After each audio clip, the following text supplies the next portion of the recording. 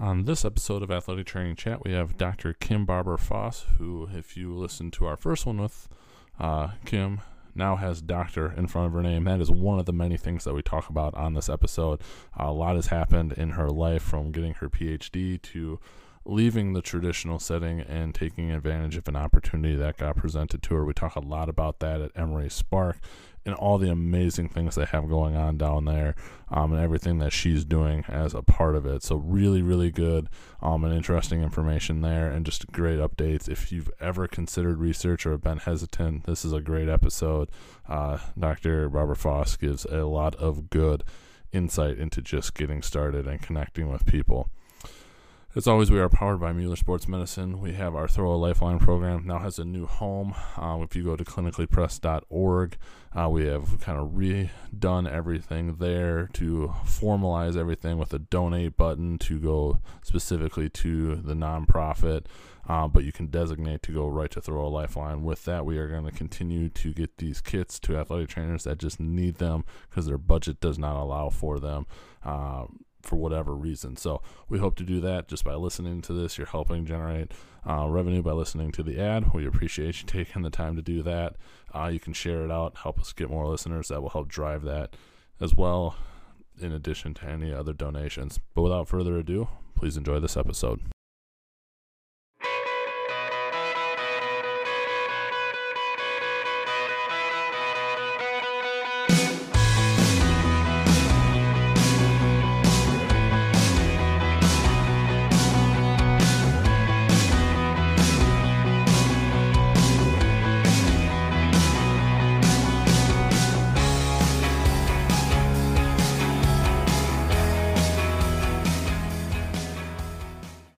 Well, welcome to this episode of Athletic Training Chat. We are on with now Dr. Kim Barber Foss, and really this is a catch-up because the last time we talked, it was about clinical research, and at the time she was working at the high school setting, plus also helping out with a lot of research, and now has taken on an entirely new role.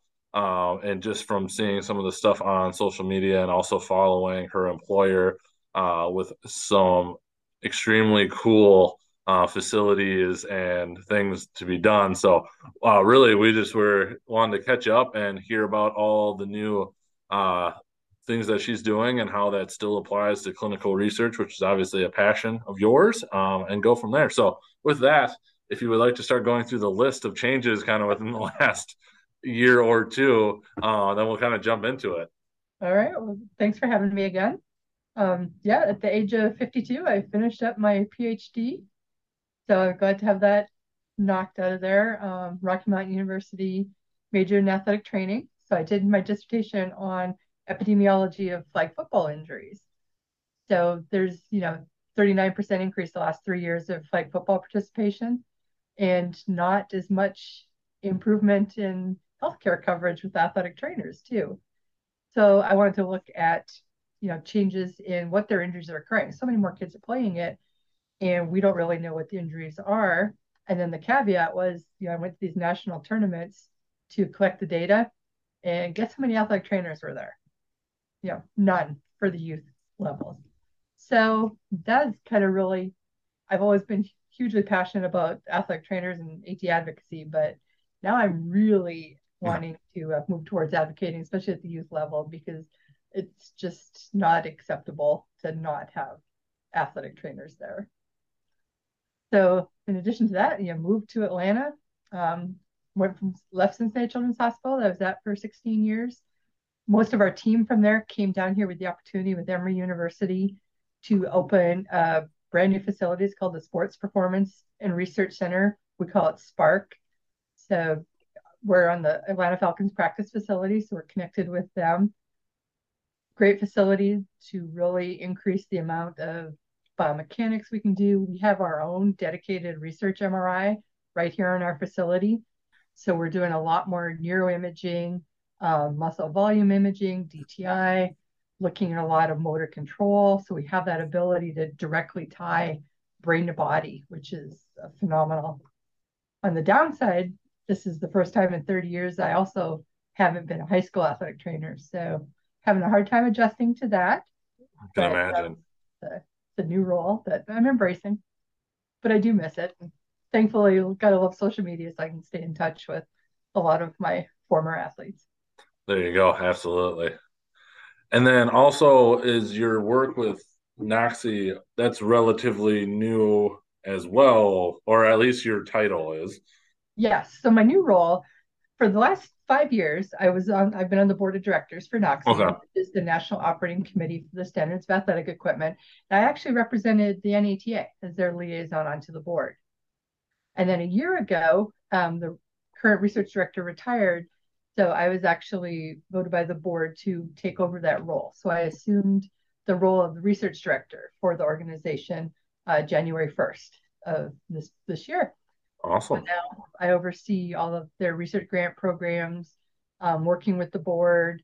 We're implementing a lot of like educational materials now, trying to do more engagement with stakeholders, getting more um, equipment information out there to like parents, coaches, what to look for with proper fitting equipment, Hmm. how to identify certified equipment. So we're trying to really get Noxie at the forefront. We've always been the standards organization, but really increasing engagement with parents, coaches, athletes, why it's important, what to look for, how to properly fit things, and then the continued development of standards to help improve the safety for all athletes playing sports. Awesome. So with all of this change, what I guess drew you to this role now with Emery Spark? I didn't realize, and you just kind of mentioned, a group of you went down there, and if obviously that could probably play a factor, but from going from like you said that many years being on the sideline, how did that all come to be? And that a big decision, obviously. Huge decision. And I love my team up at Cincinnati Children's, but I really loved the high school I worked at there. But the opportunity that we had, with Dr. Greg Meyer, Dr. Jed Deepfest, Dr. Chris Ream, and a couple of other clinicians like Andrew Schill, we all came down here as a group. Emory like embraced all of us and so brought us all down, gave us, this beautiful facility to work in. And I've worked with Dr. Meyer for 17 years now. So um, he brought me to Cincinnati Children's previously. So just was a natural fit that I wanted to go with him, onto this next adventure. And he keeps calling it Kim 2.0, but so we'll see how that goes. But yeah, it was really leaving the clinical side was the hardest decision for me to leave Sure, Auckland High School. The research side was like a no-brainer for the opportunities. absolutely. Yeah, this was like a once in a lifetime opportunity now coming to Emory. So what is your role? Like, if people have followed you, you talk a lot about research, clinical research, obviously now with your director of research with Noxie and everything. What is your role as, I believe it was associate research scientist was the Yes. title I had looked up. Yep. Yep. At Emory Spark, you reference some of the cool things that are going on. Are you leading a bunch of different studies, or how does that all come together? Well, I think they kind of had to figure out a name to give me because I didn't have my PhD yet. So that's what they came up with, research scientist. But I Gotcha. embrace that. A lot of what I do is I do a lot of the logistics for a lot of our studies. Okay. So we have so many that are going on. I look at, I do all the regulatory information with the IRB, all the protocol development for all the studies, all the subject consents, but it's a lot of the logistics of all the research subjects in the lab. I also do data collection for most of our studies, coordination if we have an imaging study and lab study together, coordinating with the MRI and then with the lab staff. So I kind of I view myself as like the put all the pieces into place and the puzzle master and kind of the what do they call the person that runs the strings. Sure, sure. I kind of feel like that's kind of my role now is just making sure everything happens. I also help with all the grants and still do a lot of manuscript writing for papers and publications. And more, I've been doing more presentations and speaking engagements and conferences. And I see that that's probably going to be increasing more as well. But now that I'm my PhD, I also have the potential additional hat to wear with more independent research as well, and Got it. actually submitting my own grants for some of my own studies. And the first one I actually want to do is Georgia has they sanction flag football as a girls' high school sport. Oh, So I'd nice. actually like to do a statewide epidemiology study. Um, that kind of talked into your specific research focuses that you're wanting to do, and I'd just be curious from your dissertation. You know, there's a lot of argument for flag football to being safer, and then I've heard other people, well, if they do fall, there's no protective equipment. Like, what have you found in your dissertation or so far, just in kind of your work? I'm curious. Well, yeah, that was kind of the impetus, and that was my prime driving question for the dissertation because the media promotes it as being a safer alternative, Right. not based on any objective data or any objective information. And what I actually found was that injury rate characteristics were pretty similar to what's been reported in tackle football in Okay. terms of like the overall rate. Now, of course, severity was less, Sure. uh, but 75% of all injuries that I found were related to direct impact and contact. So here we have these kids that most they're getting hurt from contact. Should they have some type of protective equipment on them? Yeah. Even though it's really like minor injuries, it's not as significant, but maybe even it's just like padded shorts, Sure. padded jerseys to help when they're falling.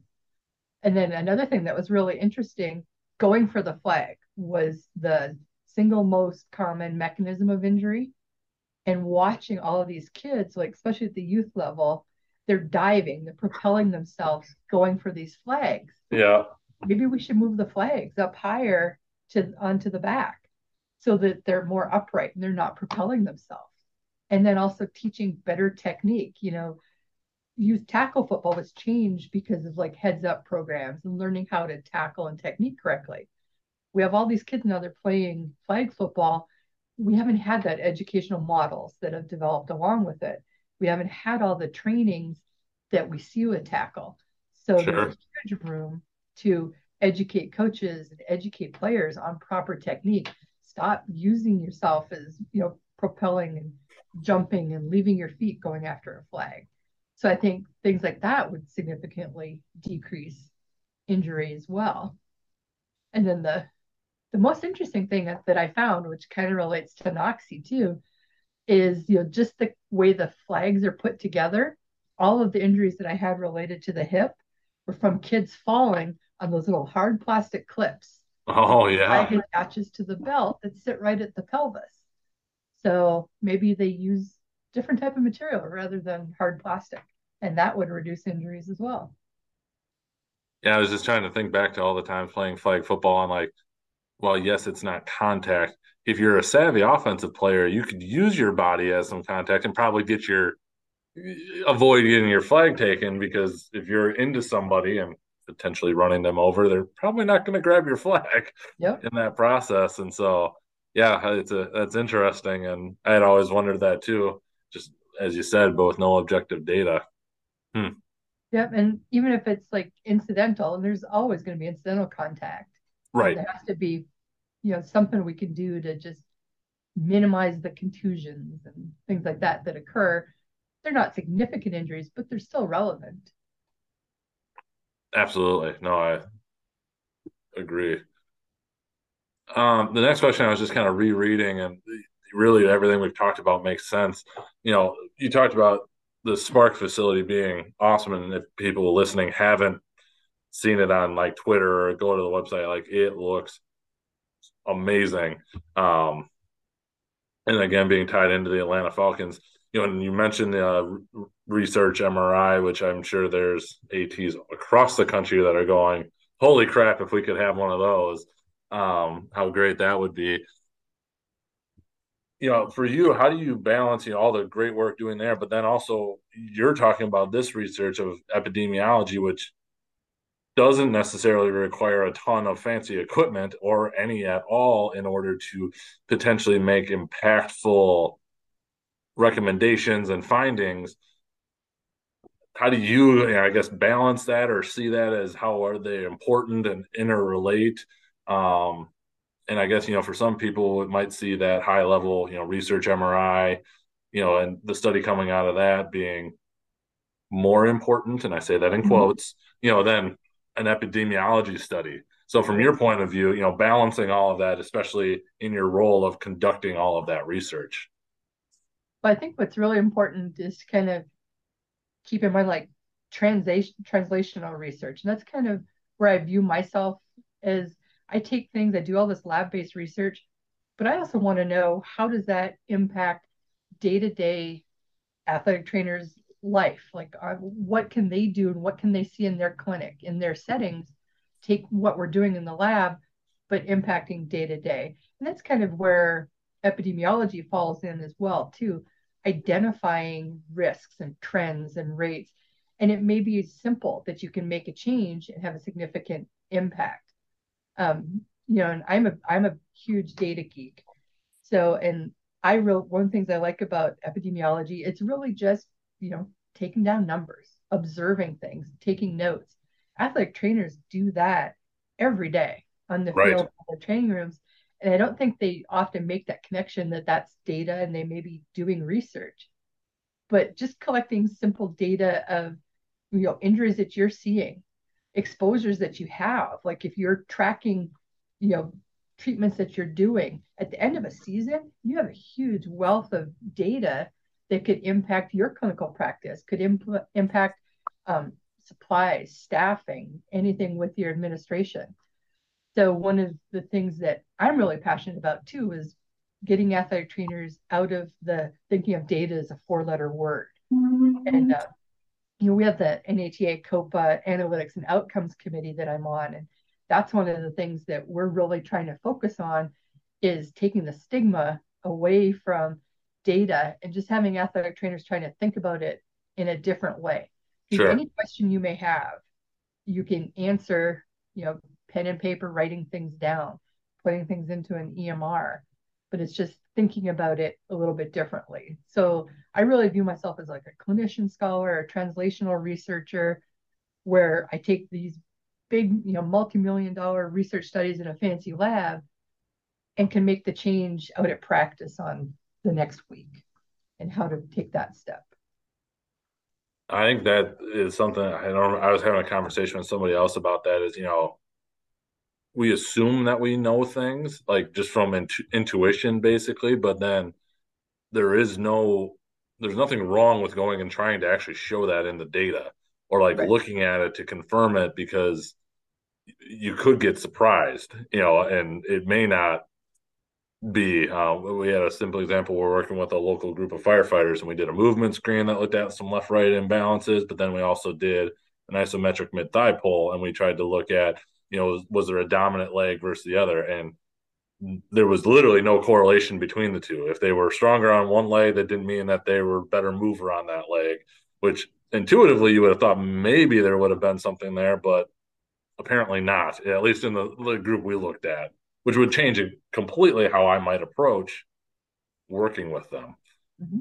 and trying to address some of those things. So, yeah, I like that translational research concept. I think that's something that is like you said, data is like a big scary word because everybody thinks you have to go and publish a paper about it, me Right. included. Terrified of writing. Your job sounded awesome in terms of the logistics and everything. Like I feel like I can handle that, and then it gets to the writing part, and it just terrifies me.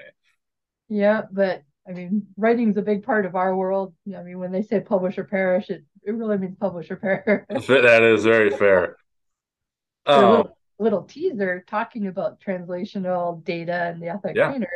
I mean, our analytics and outcomes committee is going to be giving a panel discussion forum kind of talk in Indianapolis. So hopefully people will come attend that. And it's just going to be about getting rid of that stigma of data and just improving your everyday situation.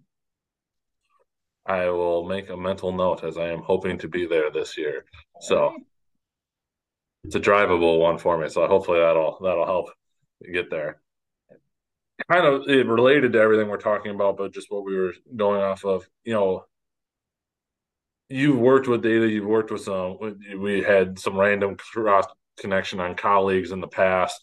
Um, some really smart people, but obviously you've worked within it. Like, how did you get over maybe the hump of like, I don't want to necessarily write, or if there's some misconceptions that you would say for somebody that's like wanting to dip their toe into the research world or potentially use some of their data and see if it's even publishable, ideas or recommendations, because obviously you were involved with a lot of it prior to your PhD. Mhm. And almost, is it safe to say you don't necessarily have to have that PhD in order to do it type of a scenario? Yeah, absolutely. Yeah, you don't need the PhD to write. I think the biggest advice is just doing it. I mean, you become a better writer by reading. So, like reading the JAT articles that are published, just by reading them keeps you abreast of topics, but it also helps you improve your writing. But everybody always they have a unique case. They have a unique athlete that they've dealt with. Jot down notes on that and then just kind of expand upon it. Before you know it, you may have a publishable case study. If you're reading some articles that are interesting, you may be able to write like a clinical commentary that journals will publish, where you're just kind of taking things that you're reading, but you're adding in your thoughts based upon your clinical experience. um, Writing is challenging, and it's a skill that develops, but it develops the more you do it. So it's just kind of Sure. taking that first step. And I mean, I think I have like 89 or 90 papers at this point. It's still a struggle for me, like getting started and just sitting down and doing it. But it's just, you have to take that first step just to put the first couple of words on paper and then build from there. Absolutely. We touched on your role a little bit with Noxie, but if you could go and just explain a little bit more for everybody what that is. I think we touched on it a little bit before we hit record, and then again, kind of like your role. You've been a part of the board for, you said, 5 years, and now with this director of research, and what that looks like, because your job sounds busy as it is, and then even like how you kind of maybe can complement the two of them together. Okay. Well, NOXI, they are the standards organization. So they develop performance standards for athletic equipment, such as if you take like a football helmet, they're the ones that have developed like the pass fail criteria for the drop testings, and they do performance testing on like shin guards. The newest one that's come out is like lacrosse for the commotio cordis. So they did all the performance testing on that, looking at the protection over the cardiac silhouette, to making sure that equipment meets the standard, that if there was ever an impact on that cardiac silhouette, that it's not going to cause commotio cordis and cause the heart to stop. So it's been developing standards for all kinds of different sports. Like even a lacrosse ball has a performance standard. It has to have, a certain hardness, not just to mention the size, but it can't deform too much. Because if you think about like a lacrosse mask, if you have a lacrosse ball that doesn't have a deformation standard, it can deform on impact. And then before you know it, it can fit between the bars on a mask. So we have standards for all of those different types of equipment, and it's kind of, governing bodies will use and recommend that, it has to be a NOXI certified piece of equipment in Yep, order for an athlete to play. And we see that the most commonly in like football helmets, that absolutely. in order for an athlete to take the field, it has to be in a NOXI certified equipment. So that's kind of what we do. And what's really great about NOXI is it's based upon members from all kinds of different organizations. So, like, I represented the NATA on their board of directors, but there's members from football equipment manufacturers, athletic equipment recertifiers, um, American College of Sports Medicine, American College of Collegiate Health, AOSSM has membership. So it's a big variety of people that all have concerns about making sports safer for athletes. So it's a very diverse and like passionate board of people that really want to affect change and keep kids safe and not have them get injured. So it's been a really great experience representing the NATA with them, and kind of a way that I've been able to give back to the NATA as well, being able to be the liaison and work back and forth between the two organizations, take things that we've been discussing with NOXI and present them back to the NATA board for their education, and just kind of having athletic trainers have a voice and have a seat at the table with the NOXI organization.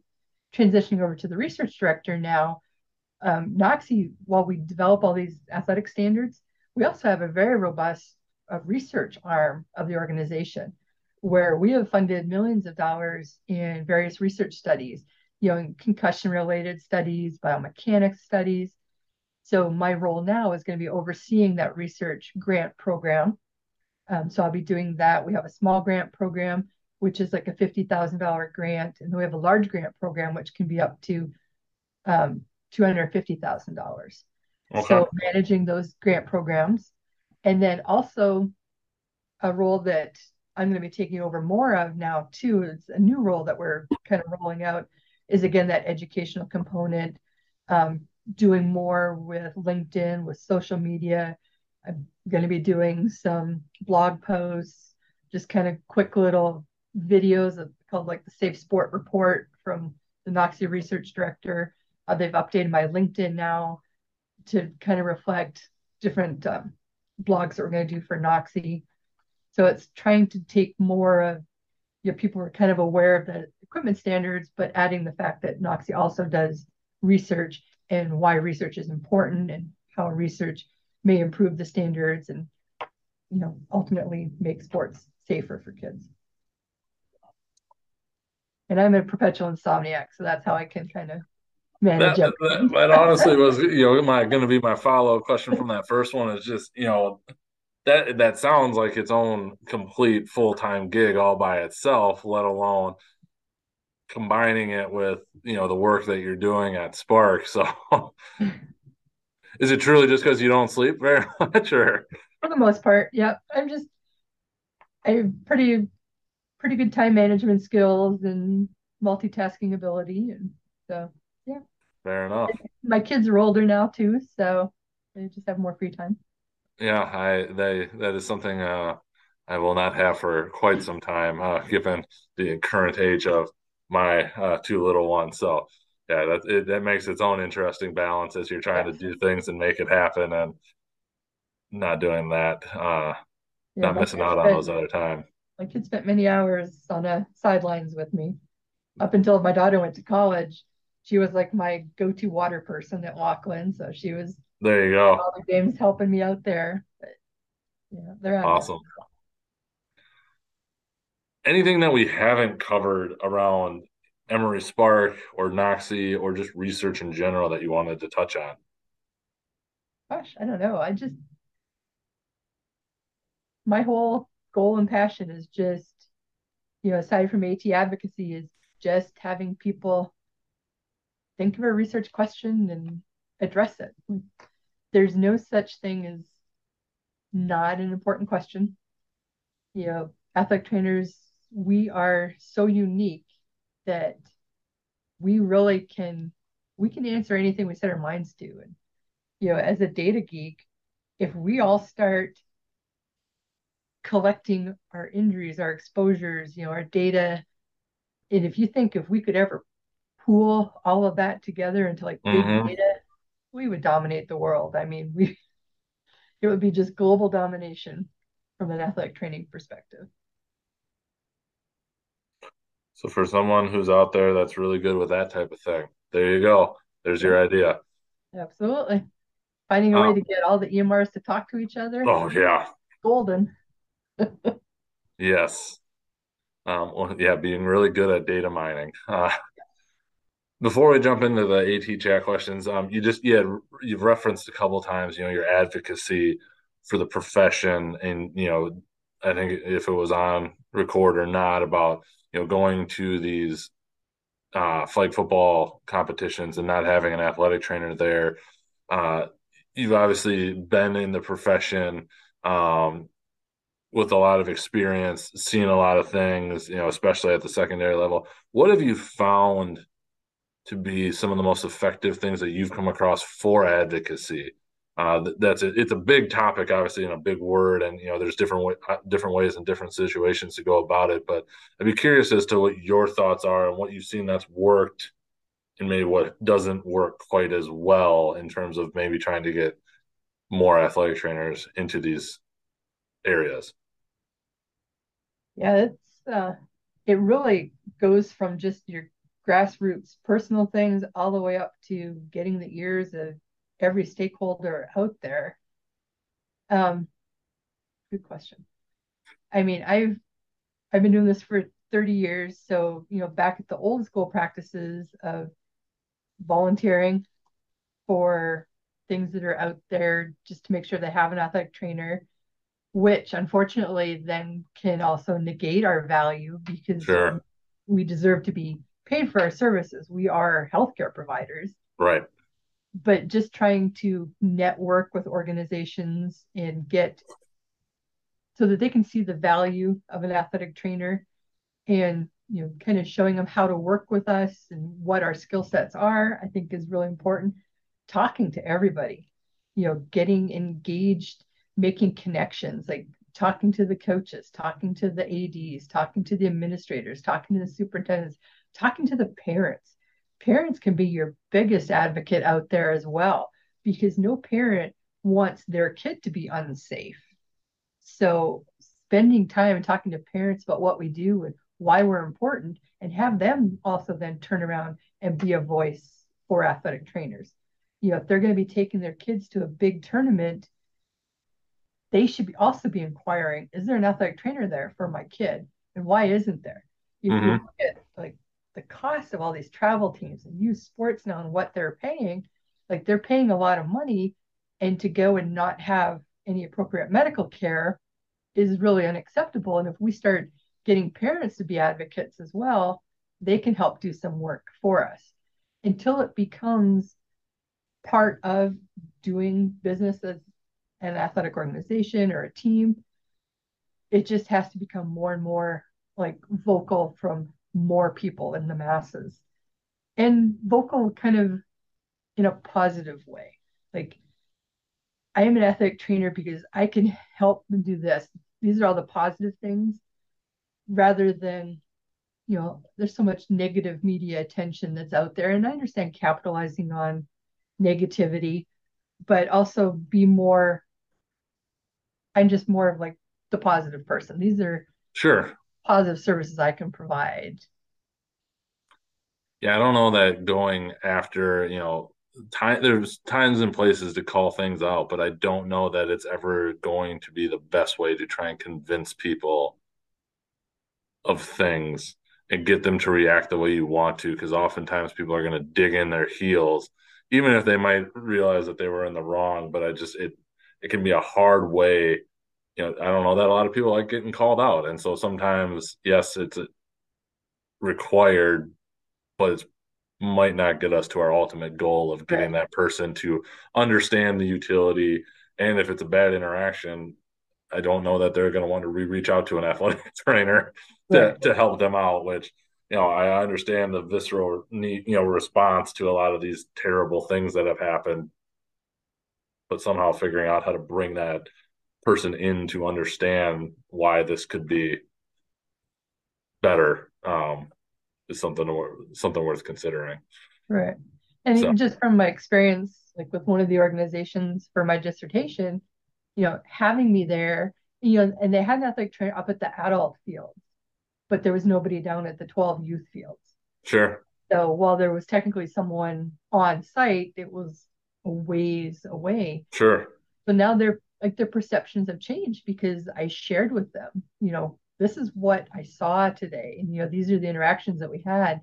Parents also then talked with them saying, we saw Kim over here and, it was just a bruise, but they're more likely now to have somebody at their next tournament because they saw the benefit from having it. yeah. So just kind of, I don't know, doing things in a positive way, I think is always more effective. I agree with you. It just seems to get people to respond Yes. maybe a little bit better. Yeah. Anyway, moving on to the AT chat questions. I'm kind of curious. I don't remember what your response was when I asked you, the where do you see athletic training going in the next 5 to 10 years?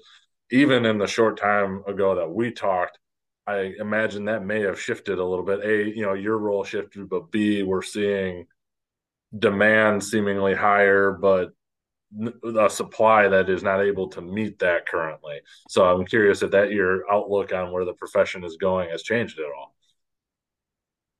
Yeah, that's hard because I have loved being an athletic trainer for 30 years. And with changes the last couple of years that I've kind of seen globally, it hurts my heart, some of the changes in the profession. And I am very uncertain on where I see the profession 5 years from now. Because I don't, there aren't as many people going into the profession. And a big part of that is the restructuring of the program. Yep. But then people that are coming out of the programs, I'm not sure if they're really seeing the opportunities that are available or if their expectations of the opportunities after graduation don't totally align. That makes me concerned. Um, I think athletic trainers can work in any setting because we have such a great skill set.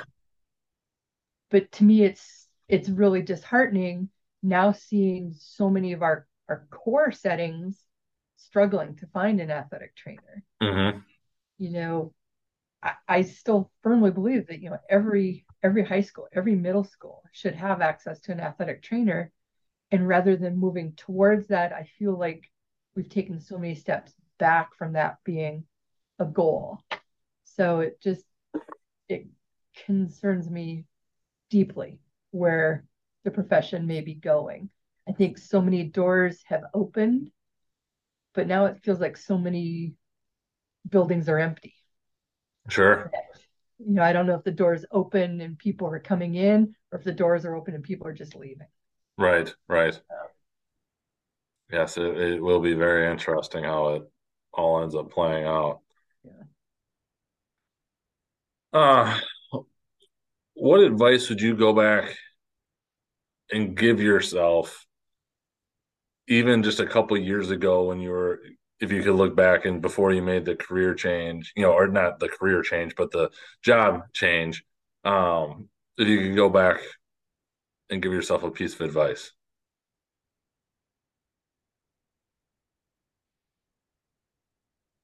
That's a good question. I think I would tell myself to never not explore an opportunity. Oh, I like that. Always kind of be open because you never know what's going to present itself. Sure. You know, I loved the high school I worked at in Iowa.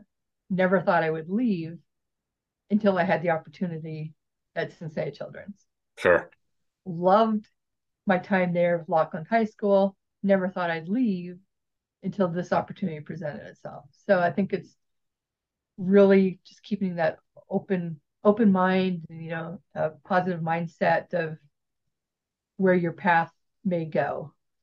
You know, like Robert Frost is like my favorite poet. The talk about the road less traveled. Sure. It may be scary as heck, but sometimes taking a road that's kind of unknown may lead to amazing things. And that's kind of been my philosophy throughout my career, and just taking different options. And so far, it's resulted in amazing things. I'm glad to hear that. What has been one of the most influential resources that you've come across recently in your career? Crazily, probably social media. I think, Okay. if you think about how things really shifted with COVID, Yes. it's almost like everybody became more isolated yet more connected. I met more people on social media and on Zoom than I ever would have imagined, like totally diverse people. Absolutely. At the last NATA, it was like amazing meeting people in person that I've only ever talked to on Zoom I'm so or bummed I talked did to on not get to social go to media. that one, Yeah, it was but I'm like looking forward to it. it was amazing. Like, you feel like you knowing people because you connect with them. But it's the first time ever meeting. And I think it just fosters so much more networking abilities than what we've Yes. ever had in the past. So, yeah, I try to embrace the positivity of social media because there's so much negativity out there and like so many tantrums, fights, but can have such huge impact. Just the networking alone, like looking at people like job opportunities and, so and so because of social networks that you've built, having increased options, possibilities. We all see subject recruitment is great for us too through networking that we do. Yep. But I think that's probably been the thing. I'm actually very curious to hear your question on this one. I think this is a new one since we last talked. Maybe not. As an AT in your role, how do you take care of yourself? I'm very curious because we were just talking about how you're busy pretty much all the time. So how do you see that? And maybe it is just being busy, but I'm curious what your thoughts are. Yeah, like I'm perpetual insomniac. I I honestly don't do the best at taking care of myself. I let myself get stressed to the point where I start to get burnout. Then it's like, you got to reevaluate and say, no, this is my passion. Um, I had something I was going to say. What was I going to say? But I don't know. I try engaging with people is probably how I help take care of myself, um, so that I don't feel isolated. I mean, I Sure. miss being on the sidelines working with kids, but I love talking with people that are doing that job now and hearing their inputs on the day. Football season was incredibly hard for me, not being in a football game Friday night. Sure. Scrolling through Twitter and seeing like the posts and everything was that kept me motivated and helped me feel better. One thing that I've really come to adopt is I've never had work life balance because to me, balance is like a 50-50. So I Sure. always felt like I was a failure when it came to that. But I went to a talk in the last NATA, and I can't remember who it was, but they said life should be a work life ratio. And I that like just that. Yep. really resonated with me because my 70-30 work life ratio may work for me and it may not work for someone else. Right. It may be a 60-40, a 40-60, But that somewhere doesn't there. mean it's wrong Right. because it's based on you. Yep. I So hate now that I hate that argument on social media. Like yes. the Yes. can't hack it or the workaholic. Like, yeah, there's different sides of it, absolutely. But when I was 27 and single, my work life ratio was very different than 36 married with two kids. Right. It is it by necessity changed in Yep. my opinion. But yeah, it And it's fluid. It's going to change and it should be fluid. It should change based upon changes in work, changes in life. I don't think anything really can ever be 50-50. So now when I think about it as a ratio, I don't feel like I'm a failure. So I just kind of that change in mindset. yeah, no, absolutely. Well, I like that one. This may you could use that what you just said to answer this question, but I'll ask it anyway. If you could change or eliminate one thing, modality, practice, mindset in the field of athletic training, what would it be? I would eliminate the mindset that there are tiers of athletic trainers. People seem to think that working in one setting makes you a Hmm. better athletic trainer working in somewhere else. And I don't think that's accurate.